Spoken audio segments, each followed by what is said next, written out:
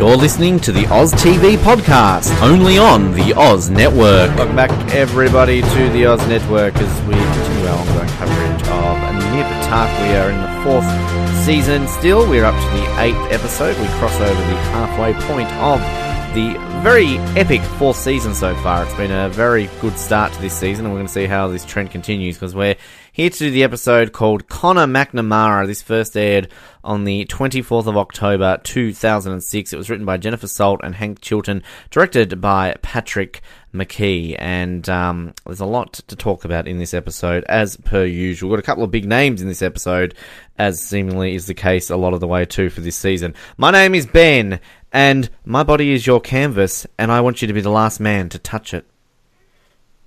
Oh, damn, you stole my one. My name's Nick, and your son's an asshole, but not half as big an asshole as his father. I feel like that was the quote I literally looked at last minute that I forgot I had, because I was going to lead with, how'd you like it if I made fun of your pig nose? And then I saw that one, and I'm like, oh, there we go, that's a good one.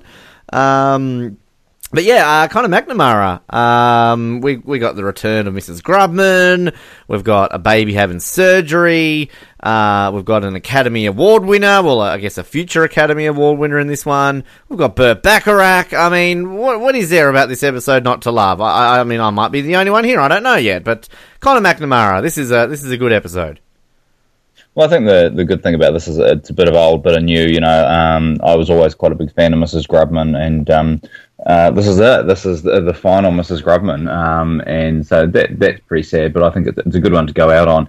And obviously we push forward with the Connor story as well. So yeah, no, I think this is a really good episode, and I'm looking forward to going through it. It was, I think when we last spoke about Mrs Grubman, you might have asked me the question or sort of commented about, oh, do we get Mrs Grubman? And I kind of was like trying to be elusive, because I'm like, oh, remember the episode where she dies and she sings? Which I was like, you know, yeah. She goes out in a memorable way. So yeah, I appreciate the fact that we kind of almost in a way get a Mrs Grubman tribute episode.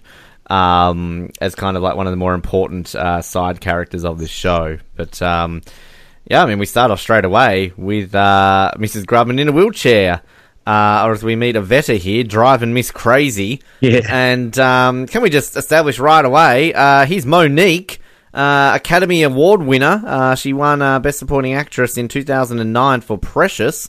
So, yeah, I mean, this is, I guess, a big star that I guess in a way wasn't... I mean, I don't know. I don't want to say she wasn't a big star at the time, but I don't think she kind of has reached the level she's currently at the moment. I mean, are you familiar with Monique?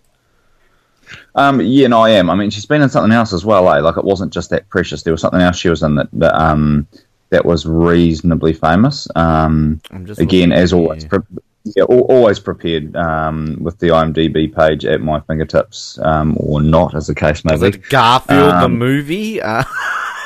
No. I definitely think I remember her from something else, but maybe I don't. But yeah, I mean, that Precious, you know, it's not a movie I've seen, but I've obviously heard a lot of good things about it, and yeah, it's supposed to be really good. So yeah, I mean, great to see somebody here who was kind of before she becomes famous. It's cool. It's always good to see these actors before they become really famous, and I don't think it's the first time, and it probably won't be the last time either, that we have a situation like this. We're noticing that in Third Watch, that they have at least two people that we've come across with who would go on to be Academy Award winners in Third Watch. We've got Viola Davis appeared, and Helen Mirren will make an appearance. This is a pre-Academy Award wins for both of those actors, so I don't know if we've, on Lost, have had anyone who's gone on to win an Academy Award. I don't quite know that point yet. But, yeah, here we go. These shows starting these people's careers off. But, yeah, so Mrs Grubman, she's, her face is recovered. She's had speech therapy, so she doesn't sort of have the stroke face anymore. A little bit convenient, right? I mean, just a little bit. I'm nitpicking, but yeah. I mean, we kind of even have that in the previously on Nip Tuck, where they're like, oh, I can't fix your face anymore. And did we not talk about that with Burt? So it's kind of like, you know, but yeah, she's been in seclusion essentially for 2 years as she recovers. Avetta's kind of come along and become her personal, maid helper out, and she's ready to come out into society and go back into Miami society. But sadly, she has been diagnosed with stage 4 lung cancer, and basically there ain't nothing she can do, and she's gonna die. So, I love Christian's reaction here when he's just kind of like, oh, Mrs. Grubman, I'm so sorry. And then she just wants a surgeon to make her coming out at her funeral so that she's perfect, basically, when she's dead. And kind of, it's a nice little opening here. I mean, Christian, we've got experience in working on dead bodies. We saw that last year with Frank and Laura. But I like, I haven't written it down here word for word, but she said something about like, Jar Jar Gabor's funeral, something like that. And what does Monique say? Like, Jar Jar's dead? And it's like, oh no, but she may as well be. It's like, haha, that's a good one, shit pants. Which I think, actually, am I not mistaken, did Jar Jar Gabor not die recently? So, like, kind of to date our episode here. I don't know. Yeah, not something I'm familiar with, but I'll take your word for it. If I just quickly Google her, if I work out how to spell her name, she died in 2016, 18th of December 2016. I knew she died recently. So, I mean, this episode was what, 2006, did we not establish? So the fact that she lived another 10 years after that joke, my goodness.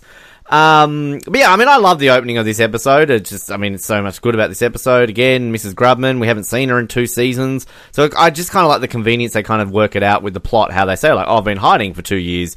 And, even like Christian when he says, like, oh, I tried to come and see you. And she's just like, yeah, well, even you, I didn't want to see you. So, I don't know. I just kind of like their explanation of why she hasn't been to see them in 2 years. Yeah, I think it's good. I think, like I say, it probably all feels a little bit kind of convenient, but it's one of those things. It's not a big deal. It's not like Mrs. Grubman, this central character that's just disappeared for 2 seasons. She is somebody who dropped out of the story. We had a story arc for her, and that arc came to an end. And I don't think we need to be too overly precious about, what happened to Mrs. Grubman. I don't think that's really the point of it. So I'm happy to let that stuff go. I don't think it's really crucial to the story. Well, we do know that Nip Tuck does have a habit of just main cast members just disappearing from this show. See the first season. But, yeah, no, you're right. And I think kind of the last time we did see her, we did kind of have a nice little conclusion, I guess, to her arc, as you kind of mentioned. So Julia's feeding. Yay, good for Julia. Marlow is off for the weekend. And kind of we get a little bit of a motherhood becomes you, Julia. Okay. Sean comes home. He's been practicing his surgery techniques, some digital nerves, and what did Julie say? Do you use baby body parts? And he's just like, mm-hmm. So he's kind of distracted, and she actually kind of has a good point about how he doesn't really want to talk about it, but she's like, look, if this is any other surgeon, I'd be able to ask questions and everything along those lines. So yeah, it's kind of it's an interesting point there, but she obviously has this bit of a conversation here about oh, I'm proud of you that we get to do this surgery. So many other families wouldn't have an opportunity to do this, and this is kind of, I remember watching this episode for the first time, going, what's going on here? Like, I just didn't understand it at the time, and then we kind of get this like flashback, and we sort of see older people, not older people, they're young people, but like sort of in an older, it's the 60s essentially, and we kind of see a kid who you don't actually get to see his face at all until right at the end, and these mum and dad are sort of talking about getting surgery to fix him. The dad doesn't want it, it's a vanity operation, and then basically we'll use the college money, and no, that's can't do that, and then we sort of see Sean sort of looking at this, and then they cut back to Sean, who then agrees to a sit down with the surgeon and everything along those lines, and he's about to take the kids out to pancakes. And I just want to separate here, because I don't know how you feel about the flashbacks, because it's really taken me a few times to kind of watch this to actually appreciate what they do here, because I think we mentioned last episode that we don't know anything about Sean growing up. We know his dad left. I think we kind of got that in passing in one episode, but we've never learnt about him. We've learned about a lot of Christian's background, and we kind of learned about them in college, but it kind of feels weird that here we are, like in the 4th season, we're halfway through the show, and finally, we're learning about Sean, because, spoiler alert, these flashbacks are obviously Sean as a kid. Yeah, well, I mean, I've got quite conflicting views on this, because I think that the actual flashbacks are done really, really well. So it's really good to watch. I think the way they do them is it's well shot. It's not too kind of over the top. I like the way it's kind of, Sean's actually in the background of them, as an adult, and I think that's quite a cool choice. So I really like that. If I'm going to be honest, the problem I've got with it is that obviously Connor's been, in Connor's condition has been part of the story for, several weeks in terms of the show now. And this is the first time we're getting the mention of Sean had, a fairly serious kind of facial disability or whatever you want to call it when he was a kid. And I think that's, just dropping that on us in this episode, I think is a little bit disingenuous. I think that if that should be something that's motivating him long term rather than just dropping it on us in this one episode. So I'm a little bit disappointed that it's not a bigger part of the ongoing Connor story. I don't know how you feel about that. That's my problem with that. I think that's honestly a large part of what I felt, in a way that it does just seem so random and out of the blue. Like, hey, guess what? Well, again, Sean had this massive facial deformity growing up. It's like, it seemed to be out of the, like, this is something you would feel, even just from a plastic surgery perspective, even before Connor's born, that this would be mentioned. Like, my motivation for getting into plastic surgery was because I was deformed as a child, you know what I mean? Yeah, and I mean, and don't get me wrong, because nobody loves a good backstory, more than me. This is the kind of stuff that I really enjoy. I like that you kind of build these layers of who these characters are, and you start to understand what their motivations are. I really enjoy that. I think that, and not just in Nip Tuck, but just in general, I think it is something that I really like.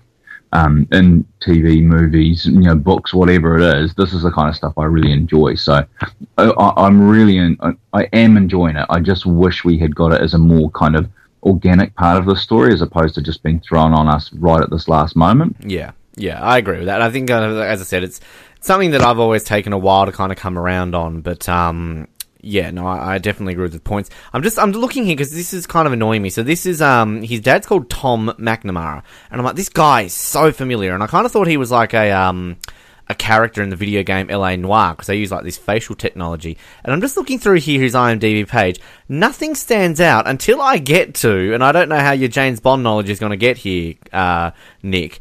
He was in License to Kill, where he played the esteemed Truman Lodge. I don't know if you remember Truman Lodge from, like, he was like the Weasley sort of guy who's hanging out with Sanchez, who was all worried about the money and everything like that in their, like, big sort of culty retreat. I don't remember him. I mean, did you say License to Kill, did you? Yeah, you're not a Dalton fan?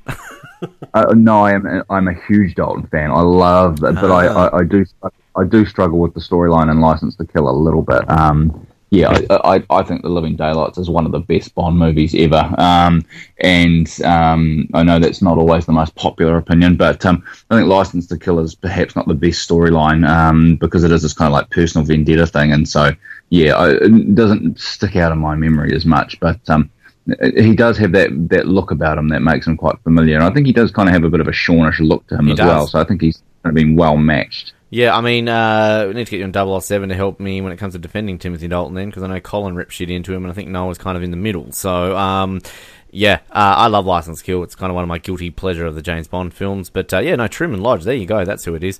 I agree with you. He kind of does look like Sean, so it's kind of a good choice there for him. And the other thing that's quite interesting while we're just talking about this is... I mean, are you picking up that there's kind of like a New England accent going on here as well, which is not something we've ever really explored with Sean, that he's, New England roots is not something that has come up before? I didn't really, to be honest, notice it, if I have to be 100% honest. So, I'd probably have to go back and kind of notice it. But I've never kind of picked up on that before. Maybe it was New York, but it's just interesting that he's got quite a generic American accent in the show that you kind of don't really think about him, where he's from. It just feels like he's from America somewhere, so yeah. But I mean, positive definitely, like I think you mentioned at the flashbacks, is we get to see Sean and his parents. I mean, this is the only time you'll ever see Sean's parents. So, it's kind of, it's an interesting sort of way that way, but... excuse me. So he's out for pancakes with Annie and Connor. Annie's alive. She doesn't say anything this episode, but she has a shocked look on her face, essentially. So Annie goes to sit down. Actually, no, she does say something. I think she just says, like, what or something like that. Sean goes to order some pancakes. Annie sits down with Connor. Can I just say that I think we talked about the prosthetics a few weeks ago in terms of how they kind of look good. There's a scene here when, like, the baby shakes its hand. It looks so rubbery and kind of, like, fake. But so we've got this red-headed, weird-looking kid who's basically calling him lobster hands or something like that. And so the dad obviously says in the background, is kind of like, oh, leave him alone, Marvin. Is it Marvin or Morgan? Oh, I don't know, whatever. And then I love Sean sort of comes in here and it's like, please don't make fun of my kid. That's where he probably should have left it. Before he starts, how'd you like it if I made fun of your pig nose?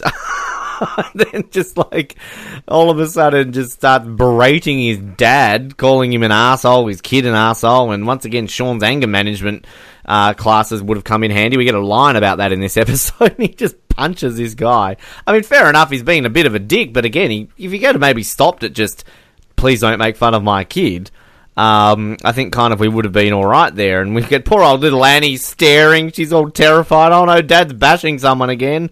Where are those terrible social workers ready to take her out? Yeah, I'll kind of keep going here with the, so Christian's at Mrs. Grubman's amazing house. And what does a vet say here about, like, oh, she's not eating, I don't want to add elder abuse, I've already been, like, arrested twice. What's that one which says, like, oh, I slapped a cop when he tried to fondle my sexy booty. Yeah. I love a vet. She's great. She's such a perfect match, though, for Mrs. Grubman. And so Mrs. Grubman here is obviously, she's organising a funeral. She's like, oh, it's a lot different to the last time you were here before. Maybe you want to send me out with a smile on my face. We get a random reference to a Trump, Blaine Trump, who I was going to Google that. I don't know which Trump that is. But obviously they were going to be crying at Mrs. Grubman's funeral. And then this is kind of just a nice little scene here when, Christian's trying to, get her to eat, and she's kind of got some nice little back and forth here about, Mrs. Grubman saying about a vet, how she likes it, she fights back like you. She has 2 regrets in her life. That one, she didn't get to sleep with Christian.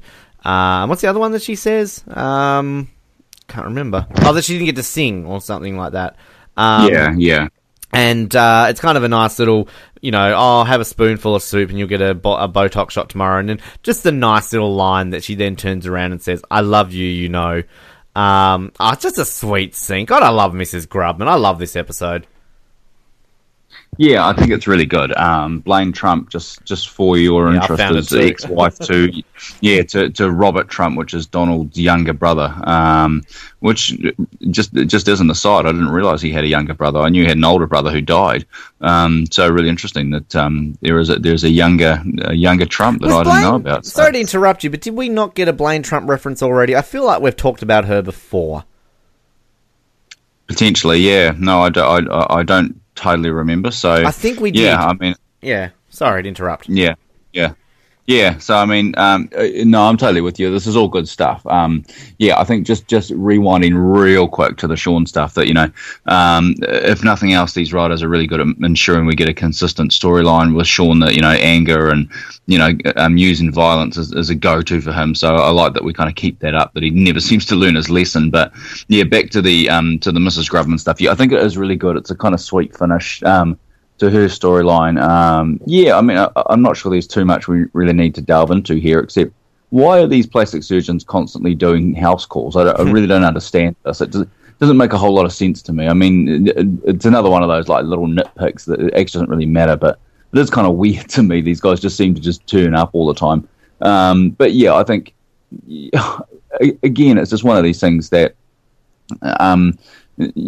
Christian, anyone who's acting against Christian he brings it out on them, doesn't he? And I mean, it's just that Julia McMahon factor that he can just make anybody kind of be amazing. And I mean, Mrs. Grubman is a great character anyway, so it's really cool to see these two kind of acting off each other. It's good stuff. Props to Ruth Williamson. I know we gave her lots of props earlier, and I'm pretty sure we mentioned the Trump woman when she was in it, maybe at one point. I know we've talked about her before, unless there was a random Trump reference in a Third Watch episode. Maybe I'm getting my wires crossed. I know we've talked about that woman before. It's all the Trumps. There's too many of them.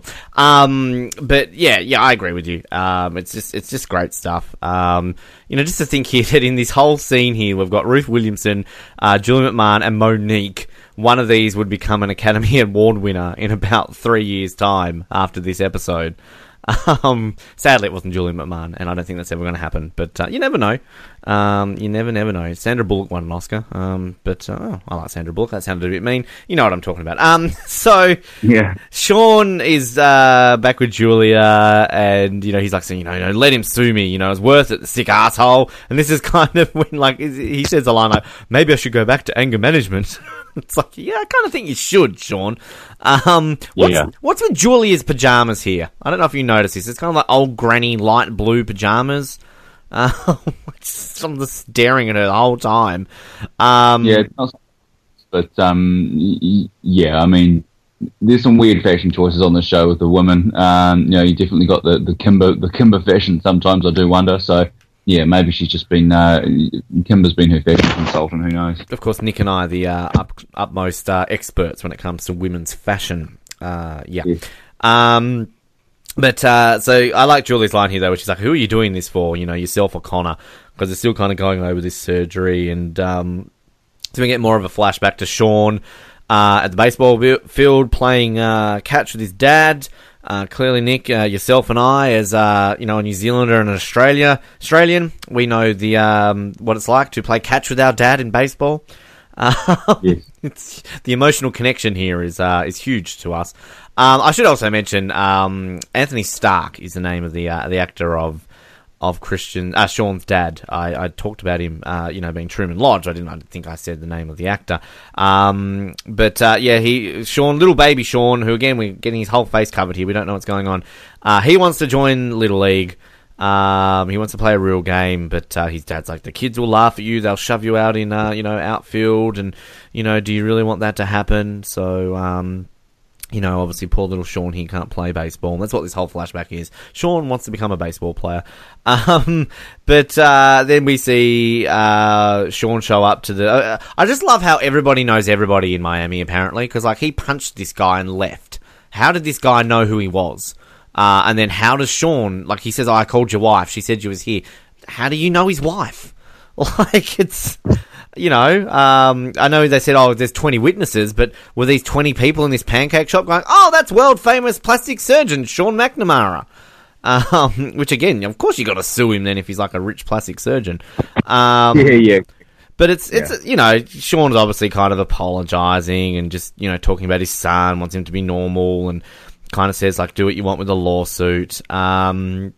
Which you don't really get any resolution. I kind of assume it's dropped because we never see them going to court in an episode or so. So I think kind of Sean's just guilted his way out of this. And then we have... I've just kind of lumped this one in here too. So this is the bit where we mentioned earlier about Julia wanted to talk to a surgeon. So Sean's organised this.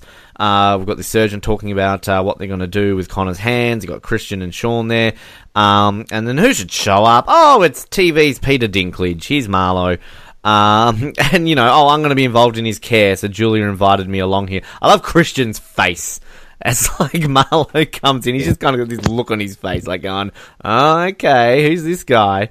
And it's just Marlow just being difficult, is there going to be a lot of pain? And I read this research and kind of, here's Julia getting all panicked and everything along these lines. And just again, Jolie Richardson's really starting to shit me off all of a sudden again, because what's the bit where Sean's like, this is the type of conversation, this new age healing stuff that we'll have around the dinner table. She's like, well, I'm going home to make dinner so we can have that conversation. You're all right to come if you want to. And then just Christian's doesn't care face. It's kind of interesting. She's in this room filled with 3 outstanding surgeons, and she's going to listen to the guy who's talking about research in psycho and hypnosis. I guess we all know some of those people. I'm on team Sean Christian and random doctor guy here, Dr. McGarvey. Anyway, I've given you 3 scenes to talk about there, I feel. But yeah, anyway. Well, I think probably the only thing I wanted to add around the baseball field scene is probably that it's well done. Like, you get back on Sean's side immediately because he does the right thing. He goes and apologises, and there's nothing that he's saying that, I apologise, but he basically is saying, yes, I apologise. So I think that's all you really need from that scene, and it's good that it goes in because as you say, you're on Team Sean as you come through here. And yeah, I mean, my question for you was going to be, if you're in this situation with a child like this, now what do you do? And I just don't really understand what Julia's long-term plan is, because obviously this baby's going to have not terrible, but a very difficult life if they don't do this surgery. It might not be easy, but it's kind of a must-do thing. It just really is. It's hard to get on board with Julia. I really do struggle with it because I think you definitely are on the Sean and Christian side. Yeah, which is kind of like, I mean, I like Marlow, I like Peter Dinklage, but it's just he's kind of frustrating too. He's back and forth. And I guess that's his character. It's meant to be that way because he becomes conflicted with Julia because everybody just madly falls in love with Julia in this show, which I really just don't know why. But yeah, and also I guess if you believe in hypnosis and therapy and kind of extracting childhood memories from you, I mean, I've never experienced anything like that. It could happen. I don't know. But yeah, I mean, it's kind of, I'm on the notion of this is a baby. Like, I mean, okay, it might feel pain, but would you rather not be like a 20-year-old man who's like, oh, yeah, I had surgery when I was a baby and I'll only remember these memories if I get hypnotized? Well, here's an idea. Don't get hypnotized. I mean, yeah. Look, I had surgery as a baby to fix a certain part of me. I can fill in the blanks if you want me to, but like I'm not going to go out of my way to get hypnosis to kind of remember getting surgery on a part of my body that I kind of think is necessary to create other babies. So I mean, like, it doesn't bother me because I was a baby. So why do I care? Anyway. Well, I'm kind of the opposite of Connor. I was actually, this is probably going to freak you out, but I was born with an extra finger, so they cut that off, and I don't have any horrible repressed memories of the pain that caused me. I don't remember it at all because I was a day old. So yeah, I don't think it really matters. So yeah, I mean, we're probably talking rubbish about stuff we don't really know all that much about. But yeah, I mean, I'm not quite sure what what's the alternative if they don't do the surgery, really. Yeah. So, like, do you have a scar? Yeah, no, I've got like a little bump on the side of it, like it's just off my pinky. Oh. So yeah. That's, I mean, I'll say that's kind of cool. I don't know if that is cool or not. But yeah, all right, never heard of that before. I was one of those cliche babies who had the cord wrapped around my neck and I nearly died. That's about all I can say. Besides other bits getting chopped off. Anyway, so, oh Lord, we like to share and care on this show. Yes. Everything's out in the open. Yes. Christian, meanwhile, we have Mrs. Grubman showing up to surgery. I love Yvette here when she's when she's like, oh, old fatty belt buckles here, had to have two, like talking about eating out. I just love their names they have for each other. And Christian, who's, obviously talking to Yvette here about, having some surgery. I can give you some liposuction if you want. She's like, in my community, the more junk in my trunk, I'm sexier. And what does she say? Like, stop setting me up something with your crazy ass or something like that. She just leaves. So then Mrs. Grubman's getting ready for a shot of Botox. Christian goes to get the Botox, and as he turns around, Mrs. Grubman, she dead. She's passed away. Just sitting upwards in a chair. And I love kind of Christian's line there when he's just like, oh, Mrs. Grubman, closes her eyes. Yeah, I like this scene. I don't know how you feel about it. It's an interesting setup because you kind of feel like, oh, she's come back, she's going to die in this episode. But, like, it's not like the cliche death scene of, like, holding a hand and, like, oh, remember me, Sonny Jim, and stuff like that. Like, it's just sudden, and this happens in life. So I don't know, I just kind of like the way they do this, that you're not expecting it, and it's just like, oh, there she is, she's dead. So, yeah. Yeah, I think it's really good. I kind of don't know how believable it is that somebody would just kind of like, stop breathing all of a sudden like that. I'm not entirely. I don't know. I'm not a doctor, so I don't know these things. But I think it's as nice a way to end this as you could hope for, really. And I think it's well dealt with. Yeah, I mean, I know we're always talking about it, but I mean, Christian he just does such a good job. I mean, it's just amazing. Like every scene he's in, he's just really, really good. And I think it's been a rough few episodes for Christian. He's come off as a bit of an asshole. So to now have him going back to where you can kind of relate to him and you feel bad for him and he's more of a human. I really enjoy these scenes with him. Yeah, no, I agree. And I mean, we do this on our other shows, and I guess we haven't really focused too much, because, I mean, really, out of all our main people to have ever left this show, it's only really been, I guess, Bruno Campos as a main cast member. I mean, Gina Jesselyn Gilsig obviously sort of left, but she'll be back, and we obviously didn't take the time to go over that person who was in season 1. I know Mrs Grubman isn't a major character, but I mean, she's kind of a major side character. I mean, just while we're here, I know we're going to talk about one more scene in this, but I mean, I feel it's important to just kind of maybe go over a few things with her. I mean, she was such a great character, obviously, early on, and obviously so memorable enough that you do kind of get a tribute episode to her here.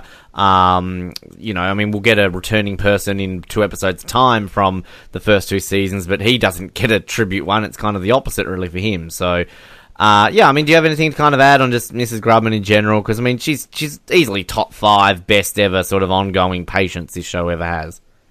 Yeah, and I think probably, she's been kind of replaced on the show with the Rosie O'Donnell. Dawn. Yeah, which I've Dawn, thanks. Yeah, the Dawn Budge character, that's kind of who we've got now.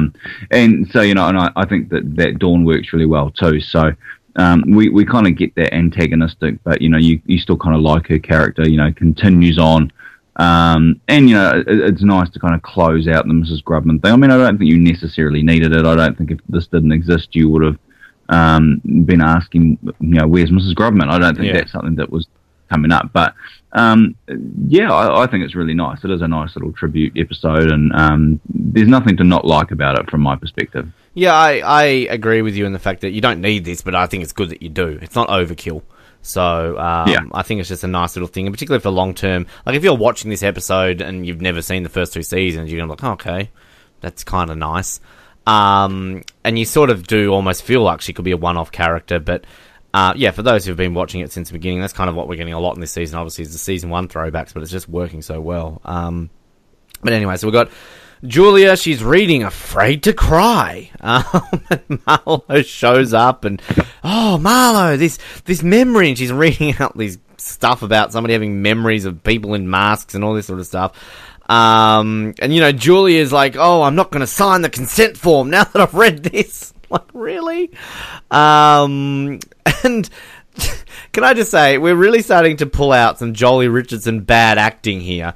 When Marlow is like, I'm leaving, she's like, you're what? She's so bad. And I hate this line of, like, the cliche joke about, oh, the difference between God and a surgeon. God doesn't think he's a surgeon. And then just like her... It reminds me of the old joke of, what's the difference between a banker and a wanker? At least a wanker knows what he's doing. Hi to all our banker friends out there. But yeah, it just feels like a completely kind of cliched line, doesn't it? I used to use that joke in a Formula 1 context. It was like, what's the difference between Jacques Villeneuve and God? God doesn't think he's Jacques Villeneuve. Like, you can just use that in any context. What's the difference between the Oz Network and God? The Oz Network doesn't think he's God. I don't know. That was a bad joke. But it went nowhere. Anyway, they kiss. Shock. And just I've written here, Julia's silent moans. Like, even just without moaning, you can see a moan face. And I'm like, ugh. Yeah. But then, Marlowe's like, that's why I have to leave, and off he pops. Now, I remember watching this for the first time just thinking, what the hell? Like, really? And I kind of think, like, the fact, though, that Peter Dinklage is Peter Dinklage now, I don't give a shit anymore, because it's like, hey, Peter Dinklage, he's getting some action. But I don't know, like, do you remember seeing this for the first time and thinking, like, what? Yeah, I mean, I think this is one of those things where society has changed a little bit. This was probably quite shocking at the time. Yeah. And I think the idea of, like, a little person, hooking up with one of our main characters is, to me, there's no shock value in that anymore. And Peter Dinklage has got a lot to do with that. That he's kind of, he's made this normal, and so we don't even really think about it anymore. So, full credit to him for doing that. And yeah, it is one of those things where at the time I think this was a big deal. Not so much anymore. So yeah, what I would say is I think they've done a really good job of kind of teasing out this eventual relationship that's kind of happening here. It isn't one that's just kind of come out of nowhere. And I'm always happy to throw the show under the bus when it comes up with these storylines out of nowhere. So I think I need to give credit when they do a decent job of building up to this. So yeah, I'm definitely gonna do that. And yeah, I think probably you've hit on something. I think kind of the Julia Mooney face, I think, is probably that her whatever it is, that kind of look of ecstasy, the kind of I don't think she would fake an orgasm very well. I think your husband probably knows when she is. That's why she was like touching herself in that episode when like they'd finished. Oh, I just want to go back and get second serving. Like, shut up. Yeah. Anyway, so Mrs. Grubman, this is kind of the surgery bit where they're going to fix her up, and Sean shows up. He wants to help, but then he kind of Christian sends him off because, Sean's getting all this negative crap. I'm so sick of all this negative crap, and then basically Christian's just like, look, I want to be left alone with her. I want to work out my eulogy. I love that line where Christian says, like, oh, she wasn't such a bad egg. But then, like, I love just this bit when Christian walks into the surgery room and Nurse Linda's playing gangster rap. Yeah. Like, okay. And then I just go like, Christian, just, it doesn't really seem appropriate to play gangster rap. I've brought something with me here, because Christian's obviously just mentioned to Sean that she could have been a singer. And we also heard a reference about how I think Mrs. Grubman wasn't back in the scene when they were in the mansion, that she said, "Oh, I could have been Burt Bacharach's leading lady or whatever." Now, again, this probably won't make it. You're probably going to disagree with me. I'm just putting this in the conversation for a top 5. I love this scene. I love it so much. I know it's kind of just over the top cheesy, but there's just something so much I love about this scene of, Christian doing the surgery to Mrs. Grubman singing this song, and you actually then see Mrs. Grubman sitting on a piano. You see Burt Bacharach, this girl's in love with you, and just her singing the song, like, it brings a tear to my eye. It's such a nice scene, and I just want to put it out there as a possible nominee for top 5 at the end of this season. I won't fight for it as much as I do with the Obsession song with Monica and the whole eating drugs brownie thing from a few episodes ago, but yeah, I don't know, I love this scene. Yeah, no, I think it is fun. It's definitely a good scene. I think probably the only thing that takes me out of it is, like when Burt Bacharach introduces her as like, ladies and gentlemen, Mrs. Grubman. I love that. I kind of like that. It's a nice little cheesy touch that just works. But yeah, no, I think it is good. And the only problem is that anytime I see Burt Bacharach now, I just think of Austin Powers. Yes. I think we've talked about this before. So it makes me think of that. But yeah, it is nice. It is a nice scene. I think it's a bit OTT, but that's a pointless thing to even be talking about these days. I think Nip Tuck is OTT, so I don't think that's something you can really level at this show. It is what it is. If you don't enjoy a little bit of cheese and some OTT action, then this isn't the show for you. Yeah, completely agree. Sean comes home. He's got his box of childhood memories where he finds a baseball glove, and he's got a photo of himself. And then it's kind of interchangeable here with the flashbacks where, you kind of see a scene of young Sean with his mum, and, she's kind of being all nice and saying like, oh, they're fools if they laugh at you, and kind of she's like, oh, I'll talk to your dad, don't worry about it. So she's obviously signed him up for Little League against his dad's will. So then Sean's kind of like, we need to talk, there's things about you I haven't told about, things about me I haven't told you about when I was little. And we kind of cut back to little Sean getting his photo taken here for the baseball trial, this must be an American thing. I played sports a lot, and I don't think we ever got a photo like this. Maybe a team photo at the end of the year, but it's kind of interesting. And this is the first time he's covering his face up with his arm. The first time he'll lower his arm, and we see he's got a sort of like a cut lip. I mean, what is that called? It's like a hair lip, I suppose, isn't it? Like a like congenital thing, yeah. So he's kind of got like a deformed lip or whatever you want to call it. But so basically, he's got the photo and he shows Julia, and this is kind of, we also get the big reveal of that's why your dad left, which I think, like, again, it was season 2 maybe when he mentions about like, oh, I don't want to be like my father, or was that season 1 when they're talking about the first pregnancy of Julia? I can't remember. I know he got a throwaway line at one point when Sean's like, I don't want to be like my father was, and just leave. So I'm not that interested in the father, to be honest, which I think I'm supposed to. I'm more interested in the mother, and so without giving me too many details, do we ever come back to Sean's mother, or is this like completely it? Do we ever get more? This is all we get. This is it. This is all we get of Sean's background. Yeah. That's really interesting. I mean, even if they had just kind of like paid some lip service to it and be like, oh, and then she died, like she died. There might be a throwaway line at some point that I'm just not remembering, but there's no episode where we ever see her again. So yeah. Yeah. No, I think it's a real shame we don't kind of go down that road, because I think it's really interesting that the reason that his father leaves isn't because of Sean, it's because he feels he's been basically, what's the word for it?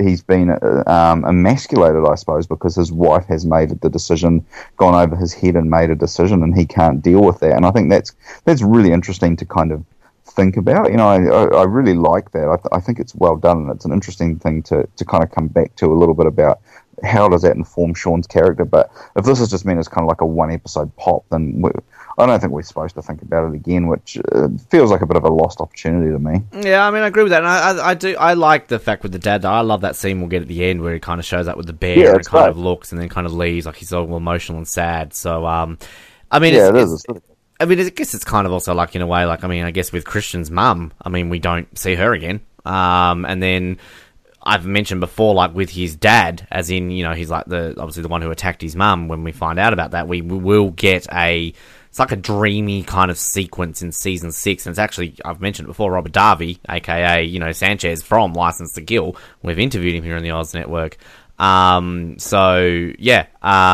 that's kind of a nice little scene there, which we'll have, even though it's kind of in a weird episode, I remember. But yeah, we kind of that's it for our main two's parents, I guess. It's more about, them being parents to Matt in many aspects. So, so he obviously, he says about the mum used the money for surgery. Yeah, the dad's left. And then kind of he put that pathetic little kid behind him. And then Sean, Julia's like, why'd you keep it a secret? And then, I don't get this line when he's like, I couldn't let you see me as an ugly kid or whatever. And then the way Julia's like, that little kid is who I fell in love with. What? Like, I guess it's kind of been sweet, like, oh, that, little naive child I fell in love with. Does that not just sound a bit wrong to you? I think, yeah. I think it's probably what the way I kind of read that is that, that she fell in love with the vulnerability of this man as opposed to him always having to be strong and hide who he really is. That's kind of what I read it as. Okay, good point. Then we got the funeral scene. Let's be honest, this is going to be my funeral. I'm expecting everyone to come and no one shows up, which is completely empty. No one has showed up to Mrs. Grubman's funeral. She sent all the invitations out. It's pretty sad. We learned that even her daughter's kind of disowned her, that, her daughter's basically said, oh, my mother died 2 years ago and doesn't want anything to do with it. I like the little bit there when Avetta's like, what she put on her tombstone? I came, I saw, I conquered. And then she's kind of just like, you screwed me over in your will. You left me some of your old lady moo-moos. I guess you believe me when I said I liked them. And then we learn that she set up the Hedda Grubman Fund for people who can't afford surgery but need it. And if I am not mistaken, we do get this visited in the future, as in there is at least one, maybe two occasions where there will be a storyline around the recipient of the Hedda Grubman Fund. So, I'm pretty certain we hear this again. But it's kind of weird, though, here that Avetta's kind of like, I'm coming by for some liposuction. Did she not just say, 10 minutes ago that she doesn't want her to touch it? So it's kind of weird, but I guess, if she's getting it for free, she's not going to say anything. I do like this bit, though, with Christian. When he gets up, he starts giving it still, and then he just kind of, stops saying his speech, goes to walk off, and says, this is bullshit, you were a huge pain in the ass. You cost every single relationship because you were so, vain and you're so focused on it. But then I just love the way that he just kind of then just, retroactive changes his mind. It's like inside you meant well, you were funny, honest, you stood up for yourself. Life was more interesting with you in it. And I love you too. Goodbye, Mrs. Grubman. Aww. It's just sweet. Yeah, and I think probably, you know, what's obviously is that he's basically given his own eulogy, isn't he? I mean, that's the subtext of it, is that everything he's saying about Mrs. Grubman is that he might as well be saying about himself. You know, that he cares more about vanity than he does about other people. But you know, he does have a heart of gold. So I mean, that to me is what I get from it. Yeah, I'm not totally sold on him yelling at the coffin. That does feel a little bit kind of Days of Our Lives type of thing. But I do like it when he, you know, when the volume comes down and, you know, he's kind of talking to her over the casket. I like that, but I think it is really good. And yeah, I think good send off for Mrs. Grubman. I'm very satisfied with the ending you get for that character. I'm just wondering, like, with the funeral home here, so like, at what point do they give up? Like, okay, well, no one's here. You know, Yvette has left. Yeah. Christian's yelling at things. Surely there's a funeral director somewhere in the background going like, okay, we're going to close the coffin now. Like, does Christian walk off? And then there's like some guy in the back, like, I don't know, playing on his phone. It's like, oh shit, it's better be over now. And they just left a dead body chilling in the casket out in the open. So, yeah. Then we kind of get this closing sort of sequence, which it's interesting sort of how they do this, because it's sort of, we've still got like 5 minutes here essentially to go. And this is like a very long closing. We kind of starts off with Sean and Julia. They're just both laying in bed awake. It's 4 a.m. The alarm goes off. You know, Sean's drinking his coffee. They get ready to go. They leave. And I will say I love this closing. I don't know how you're going to feel about it, but I just love I just want to stop you for 1 minute, because I do love the fact that Sean still, even though he's going into, you would assume this is a very long surgery, and that, you know, he's basically, this is going to be it for his day. You know, he's going to spend the whole day working on Connor. Still wears a suit. Is still wearing a suit at 4 a.m. Is still going to put a suit on to go to work. Which I find that just like a funny little aside. I'm totally with you. This is a great closing, whole montage that we get here. I think it is really good. Maybe it's just because, you know, like when you just wear the same thing to work every day, like you're just not even thinking. You're just like, whatever. I remember when I was at the newspaper, there would be like times when I would still kind of get ready to wear my shirt and everything, even though like I'm working on a weekend or I'm working at night, when it doesn't matter, but you just kind of get into a zone where you're just like, I can't be bothered picking out something to wear, so I just wear the same thing. So this whole thing, like Jesus to a Child by George Michael, it's such a perfect song. I kind of even just like the reveal of Liz, like, because, you know, I've got to remember, like, poor old Liz had surgery last episode, and here she is, like, she's back, she's smiling, she's there, she is. I just kind of like that random reveal of Liz, and it's a pretty gruesome sort of scene here if you kind of look at it, like, with the way they're chopping the bone up and sort of separating the fingers and putting the screws in. I even kind of like the little bit where Julie's looking through the window, she's sitting there, and I just like Marlow showing up to support Julia. I just think it's kind of a nice little moment. I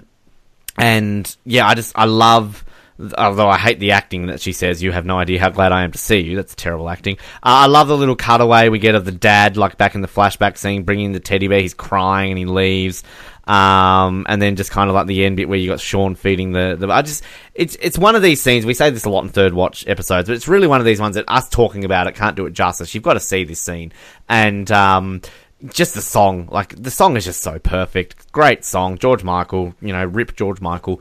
But yeah, I just love the closing for this episode. I just think it works. And it doesn't even feel like it's a 5-minute long scene, because this would be one of the, maybe if not the longest ever surgery scene we ever actually get in Nip Tuck. Yeah, I think it is really good. I like the fact that it's mostly done through reactions, or, you know, like, yes, there is some dialogue here, but not a lot. So I do like the fact that it is mostly done through the music and through everyone's reactions. I'm totally with you. It's great. Everything about it's good. I think the intercut of, you know, Sean's own surgery as a child was done really well too. Oh yeah, I forgot about that too. Yeah, and it doesn't. None of it feels kind of overbearing. And like you say, it's hard to watch in terms of the actual surgery itself, you know, with drills and all that kind of stuff. And we're going to get a little bit of that in the next episode, obviously, when you see, you know, Sean's kind of fixing them with a screwdriver and stuff, you know, like it. So it's not just this episode. It's difficult stuff to watch. Everything about this kind of works for me. I'm surprised. I honestly thought this would be something you didn't like. I don't know why. There we go. I'm happy. And people think Season 4's boring. Can I just say we've not had anything boring this season? Like, seriously, people. Like, how do they find Season 4 boring? And our review section, unless you got anything else to add really here, I mean, I'm buying it. I'm keeping the streak alive. 8 episodes into this season. I've bought every single one. On the top of 2 episodes at the end of last season. So I'm 10 in a row here for buying it. Big, epic, long nip-tuck streak. But, yeah, there's no question in my eyes that this is a buy it. Yeah, I mean, it is for me too. I mean, I think I've kind of pointed out a few of my kind of minor frustrations with this episode, but they are minor. And, you know, like, I think that just on the strength of that closing scene alone, I think you've got to give it a buy. But you've also got all the great stuff with Mrs Grubman, I think, which is, you know, is really good. And, you know, I'm not sure if it's something I actually pointed out last episode or not, and this is just kind of like an interesting aside, but we were in this huge long run of episodes which are basically characters we already know in terms of the titles. Mm-hmm. So, you know, like if we're going to go back, basically the last time we had a character title name for an all-new character was Dawn Budge in episode 5. So, you know, episode 6 is Faith. Episode 7 is Burt, episode 8 is Connor, episode 9's Liz, episode 10's Meryl, episode 11's Connor, you know, so there's this huge long run. I just think that's quite an interesting thing that we're in the middle of, and I'm not sure if that kind of tells you a little bit about the fact that this is quite an intimate season, that, you know, we're going back to the same characters, we're not kind of branching out to complete strangers, where you know, we are focused on a very small group of people, and particularly small in this one because we don't even have Michelle or Bert or any of that is not in this scene, in this episode either. So it's really tight knit. There's, you know, it is a really kind of personal story in this one, and, you know, for me, it works really well, so it's an easy buy for me as well. Yeah, there's plenty to like and plenty to, if you just want to pick up an episode and watch it, this gives you kind of all the sweet spots you'd hope for in a nip-tuck episode.